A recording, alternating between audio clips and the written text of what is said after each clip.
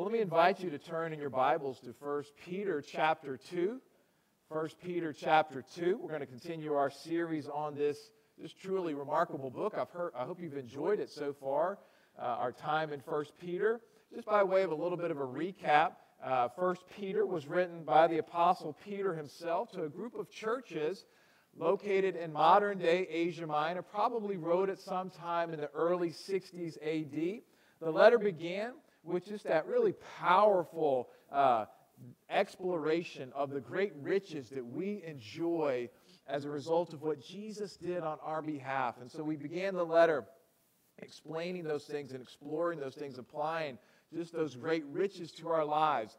And then we transitioned to talk about how Peter focuses on our relationships within the church, how we're supposed to treat one another in Christ.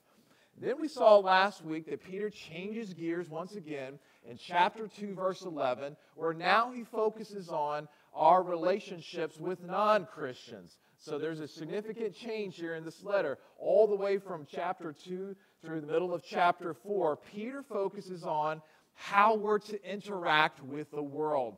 And he walks through these different sections that we are going to cover. Last week he talked about our role as citizens with the government. He's also going to talk about masters and slaves. That was very common in the Roman Empire. And he's also going to talk about husbands and wives. And in each instance, really what he's trying to get at is how do we interact with non-Christians that are in our lives. Some of them might be a little bit more aloof and distant from the government. Maybe it's in our own household. How do we interact with non-Christians in an honorable way that brings glory and honor to Christ? Particularly challenging when we might experience hardship and persecution from those non-Christian relationships. So this is challenging stuff, and so Peter's helping us. How can we live out this calling we've been given here in the Christian life? Today, Peter focuses on the relationships between masters and slaves with a specific focus on slaves. Now, before you think this passage will have no relevance for your life, I want to encourage you that that is not the case. Yes, Peter addresses the Christian slaves of his audience, but his words are applicable to all believers, both then and now. You see, the specific topic that Peter addresses in his audience there is the topic of unjust suffering.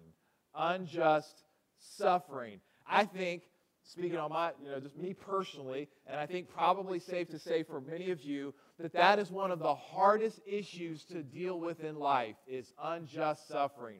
It's one thing when our own stupid choices, our own sinful choices bring consequences in our own lives. We can kind of say, yeah, I wish I hadn't done that, but at least I kind of see why it happened.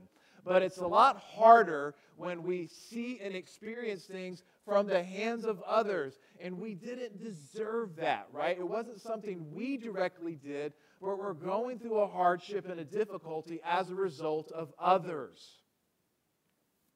And a lot of that, what we go through in life, that is the case, isn't it? A spouse might leave for another person. A classmate or coworker just simply doesn't like you for whatever reason and loves to make rude comments to you.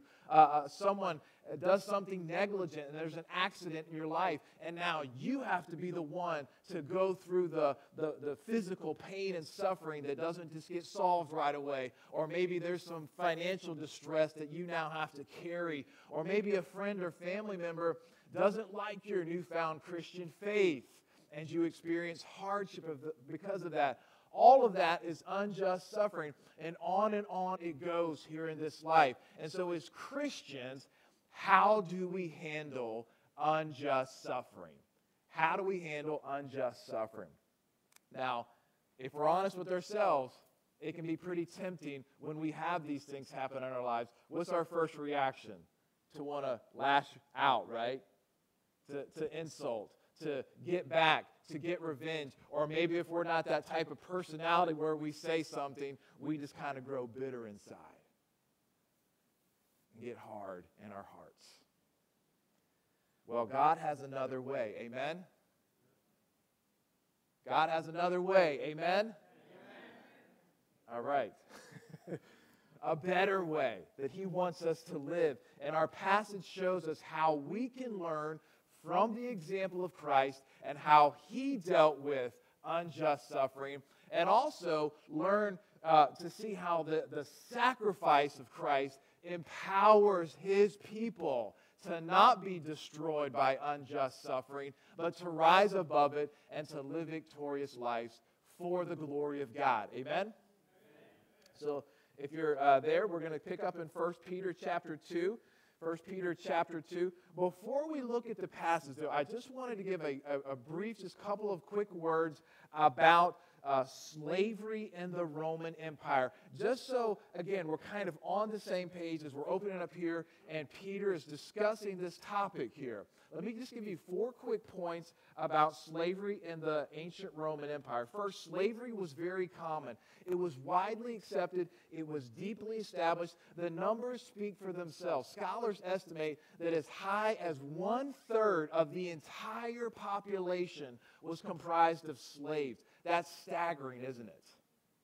Some estimate that nearly every household in Rome would have owned a slave. This explains why Peter brings it up. This was a culture where it was immersed in it. And as the church was born into this, people needed to know, how do we deal with this subject? Second, slaves came from a variety of sources. The most common source was prisoners of war. Remember, Rome was always at war, it seemed like. And so they had this great influx of people who were prisoners of war. People also were enslaved through a variety of other ways: kidnapping, parents selling or abandoning their children, being born into a slave household, or selling themselves into slavery if they were destitute. By the way, slaves came from virtually every race in the Mediterranean region, unlike slavery in colonial America that was mostly race-based. Third, the roles and working conditions of slaves, they varied greatly. Some of them would do very hard labor out in the agricultural fields or the mines and so forth. But some of them did all kinds of different duties. One writer says that slaves could be doctors, teachers, writers, agents, bailiffs, overseers, secretaries, and sea captains. Okay? So a lot of different ways they were serving there in Roman society. They were often given education and training so that their masters would benefit from that. They would often live better than free people. They would own slaves themselves sometimes and were more educated than their masters. Most slaves had an expectation of freedom by the time they turned around 30 years of age. And so, there was that hope for them in that regard. So in many ways, there was some bright spots in the midst of this, but we also need to keep in mind, the last point that I want to bring up is that slaves were under the control of their masters, and all slaves shared this reality, okay? And so anytime this happens, we know that sinful man's sinful nature will rise up. One writer says about this: slaves possessed few legal rights, lacked honor, were subject to whatever punishment their masters deemed appropriate, and were sometimes treated with hideous cruelty, were permitted no legally sanctioned marriage or family bonds, could not keep their own children born into them while slavery, could be separated from their spouses by the slave master, and were not allowed to own property of any kind. So again, very hard conditions many times that they would experience. So Peter, again, he's writing to these churches that would have had great numbers of slaves in their midst. And so how does the gospel speak to them? And also we're going to see how this message addresses us today. So with this passage in mind, our background, let's look at our passage. The first part of our passage is to endure unjust suffering. Endure unjust suffering. Let's read verses 18 to 20 together. It says, "Servants, be subject to your masters with all respect, not only to the good and gentle, but also to the unjust. For this is a gracious thing. When mindful of God, one endures sorrows while suffering unjustly. For what credit is it if when you sin and are beaten for it, you endure? But if you do good and suffer for it, you endure. This is a gracious thing in the sight of God. So, again here, he's speaking of slaves. It's better translated slaves rather than servants. It's remarkable, by the way, that Peter addresses them. This was breaking kind of cultural norms by showing them their great dignity and honor, by addressing them and not ignoring them. And Peter tells them to submit to their masters with all respect. You see that? Interestingly, though, that word there, respect, is better translated fear. He's not talking about the fear of their human master. What he's actually talking about is the fear of God. You see, every time he talks about fear in his letter, Peter's talking about fearing God. He's talking about fearing God. In fact, he says several times in chapter 3, not to fear man. So these slaves ultimately were serving God, not man. Now the question arises, were they to serve those who were good or to serve those who were also unjust? Peter makes it clear that they were to serve both, weren't they? You see that there in the passage? Slaves were not exempt if their masters were necessarily evil unless they violated God's word. And then we're back to the same thing we saw last week with the government, that we are supposed to honor and obey the government unless it makes us do something that violates Scripture. Amen? So these slaves were to submit to their masters unless required to disobey Scripture. The motive for their actions is given in verse 19. Those who endure suffering while doing good for the Lord's sake will be rewarded by God. When he talks about a gracious thing there, he seems to be talking about they will be rewarded. Now, is Peter talking about a temporal reward? Perhaps. We know that if they were just kind of honoring their masters, if they were doing work and so forth, they would probably prosper, maybe even be freed a little bit faster. But I think he's also talking about a heavenly reward. I think he's talking about an inheritance, because Peter has been talking about that a lot so far in this letter, hasn't he? Began the letter talking about an inheritance. Remember, that is undefiled, unfading, kept in heaven for you. I think this is what he's talking about, that when Christ returns, this is what you're going to receive. Paul says a similar things in Colossians chapter 3 when he wrote these words to slaves. In his letter, he says, whatever you do, work heartily, as for the Lord and not for men, knowing that from the Lord you will receive the inheritance as your reward. So Peter urges these slaves to endure unjust suffering for the reward that awaits them when Christ returns. And when he returns, he is going to bring new creation, eternal life, resurrected bodies. So they were to endure unjust suffering. That's something that we need to file away in our minds, as we'll talk about a little bit later. Before moving on, skeptics often question why the New Testament doesn't explicitly condemn slavery. Why doesn't Peter say, I want you to revolt from your situation? I was going to answer that, but to answer it, it takes a little bit more here, okay? And so what I decided to do is put it in a handout, all right? So after church, you can pick that up. But the handout just kind of in a nutshell says how the New Testament brilliantly sowed the seeds of slavery's demise from within and does not call for rebellion. And indeed, this was monumental, because as you study global history, slavery has been part of mankind's history all over the world. Every major civilization has practiced slavery. But it died out in 10th century Europe, which was truly remarkable, and Christianity was the primary reason that it died out.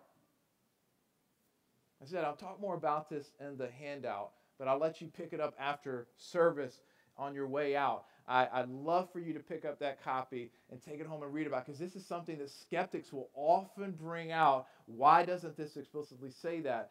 Again, you see the New Testament's brilliance and why it goes about it the way that it does. So take one on your way out. You can read a little bit further about it. Didn't think it would be the best time and venue to go through it here right now. So going back to our passage, the second part is the example of Christ. The example of Christ. Let's read verses 21 to 23.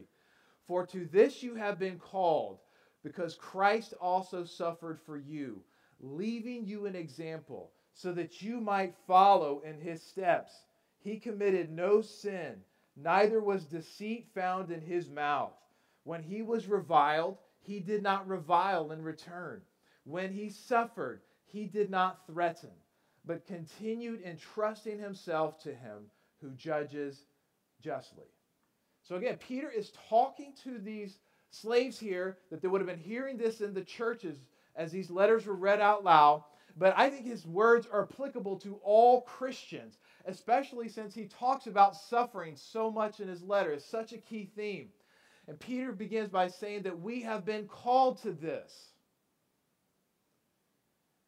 Are you guys listening? We've been called to this. What have we been called to? We've been called to suffer unjustly.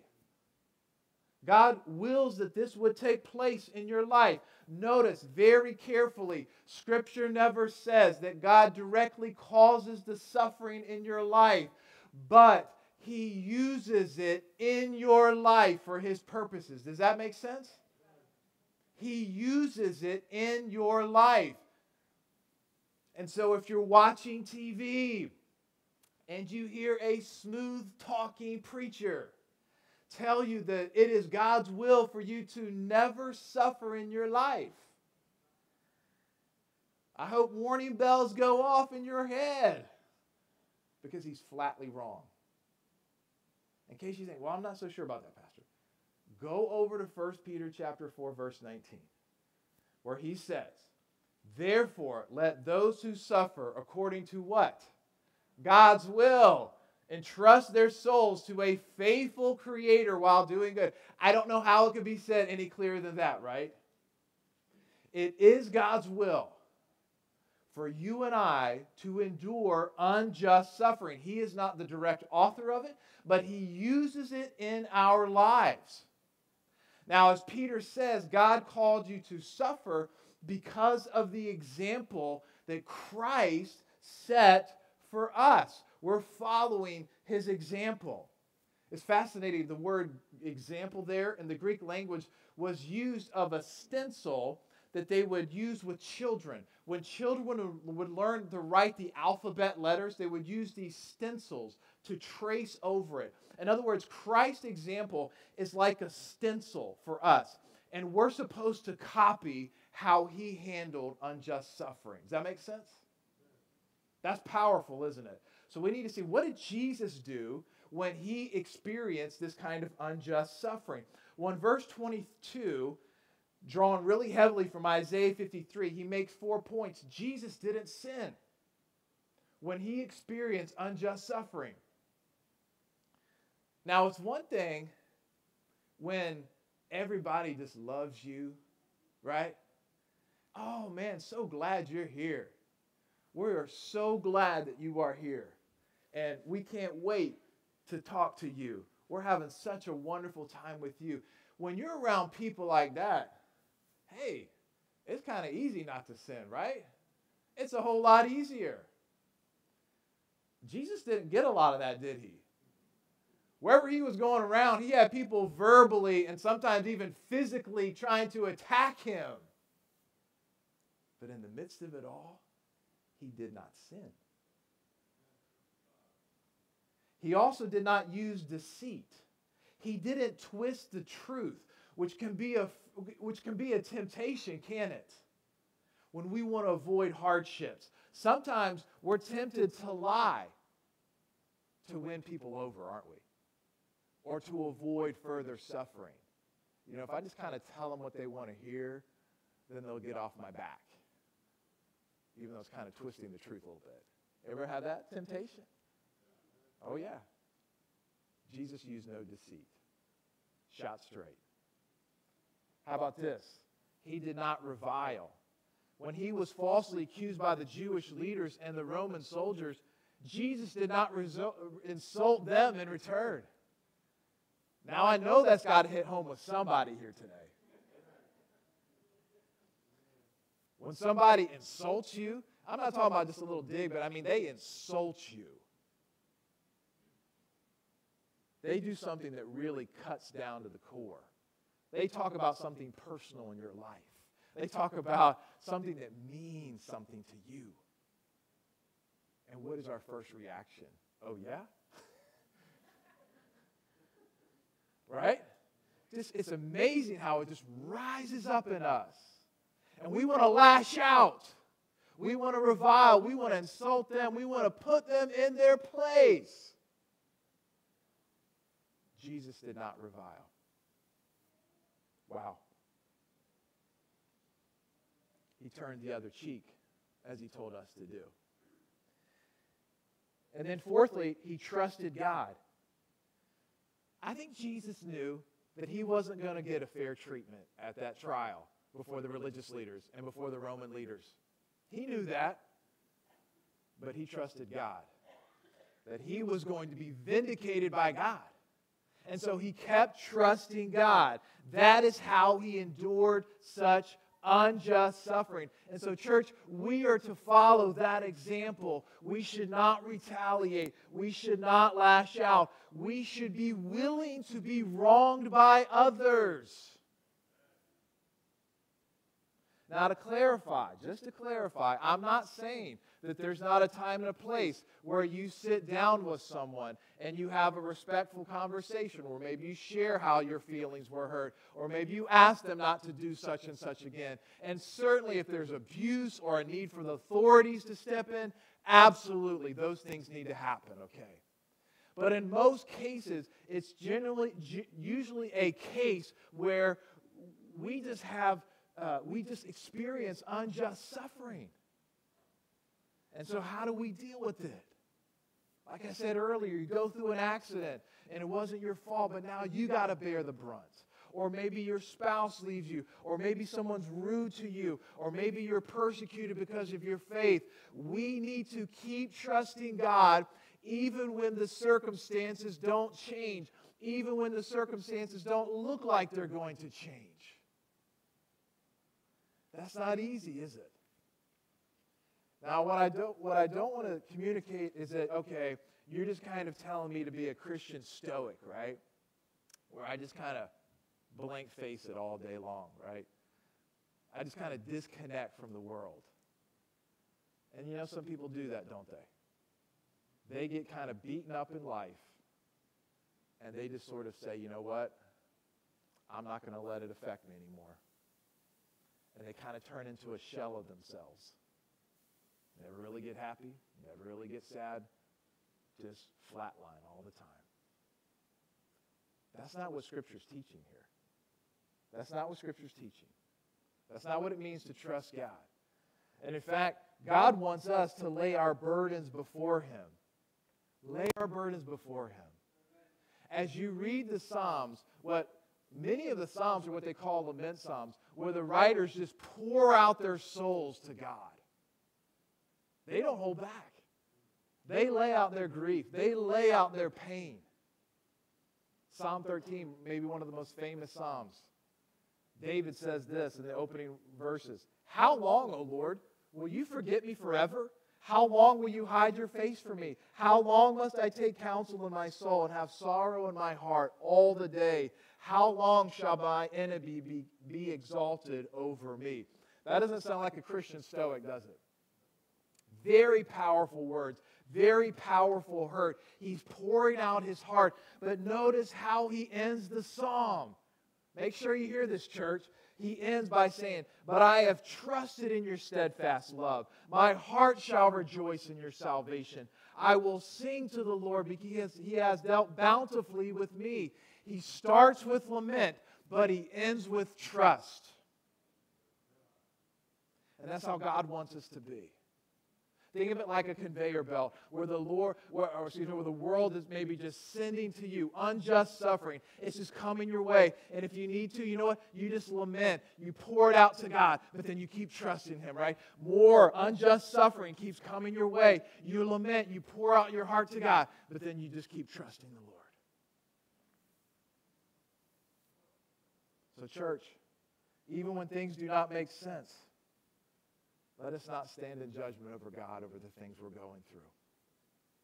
We can trust Him We can trust Him. We can trust that He is at work. We can trust that He is at work for our good. Amen? No matter what the circumstance. Romans 8:28 declares, we know that for those who love God, what? Some things work for our good? No. All things work for our good. We can trust that God is going to judge sin when He returns. There's no injustice that you're going to experience in this life that slips past the notice of God on Judgment Day. It'll all be accounted for. And most of all, we can trust that He will establish a new creation. Give us those resurrection bodies that aren't going to wear out. And we are going to savor His presence for the rest of eternity. When we keep these things in mind, we're prepared to handle that unjust suffering, following the example of Christ. So Jesus not only set an example by enduring unjust suffering, He also bore our sins on the cross. His sacrifice gives us power to overcome unjust suffering.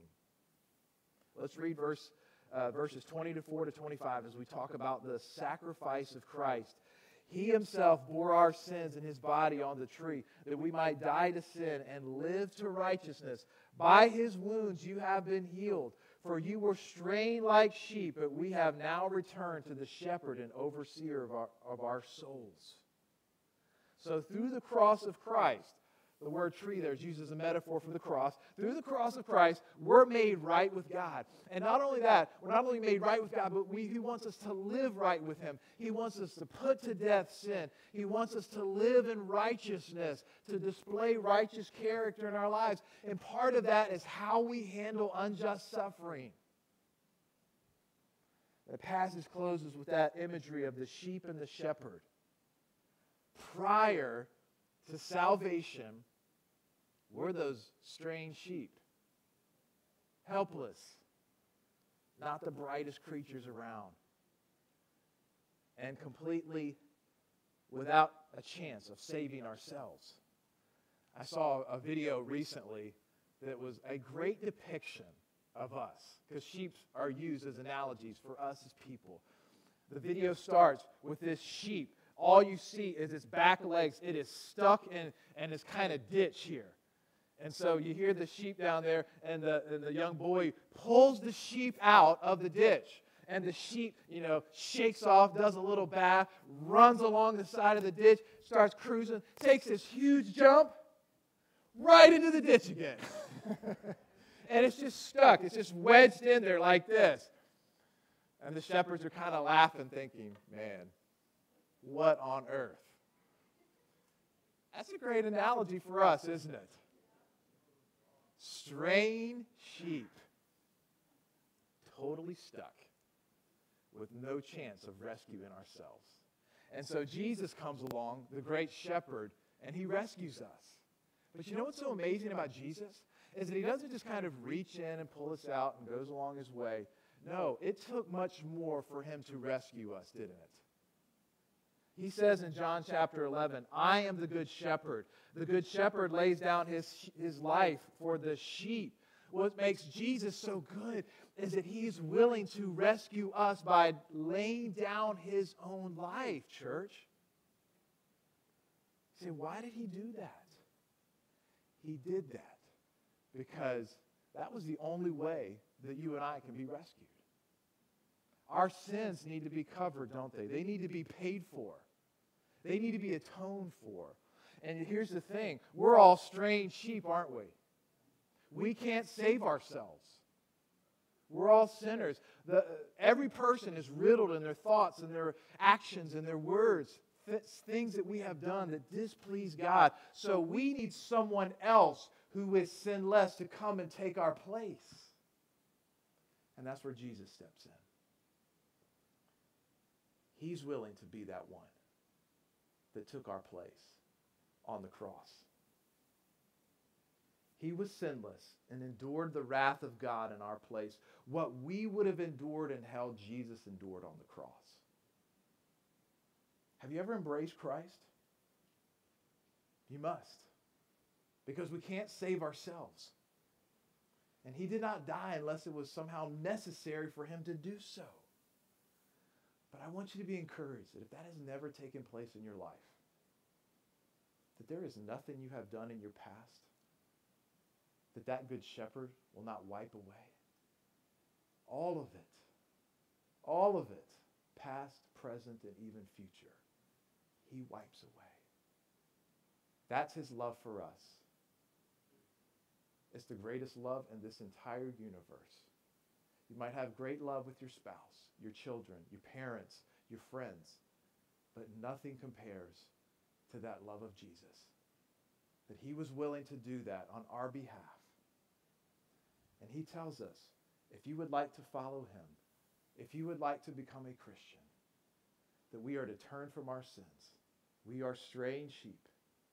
We need to acknowledge that before him and ask him to forgive us of our sin.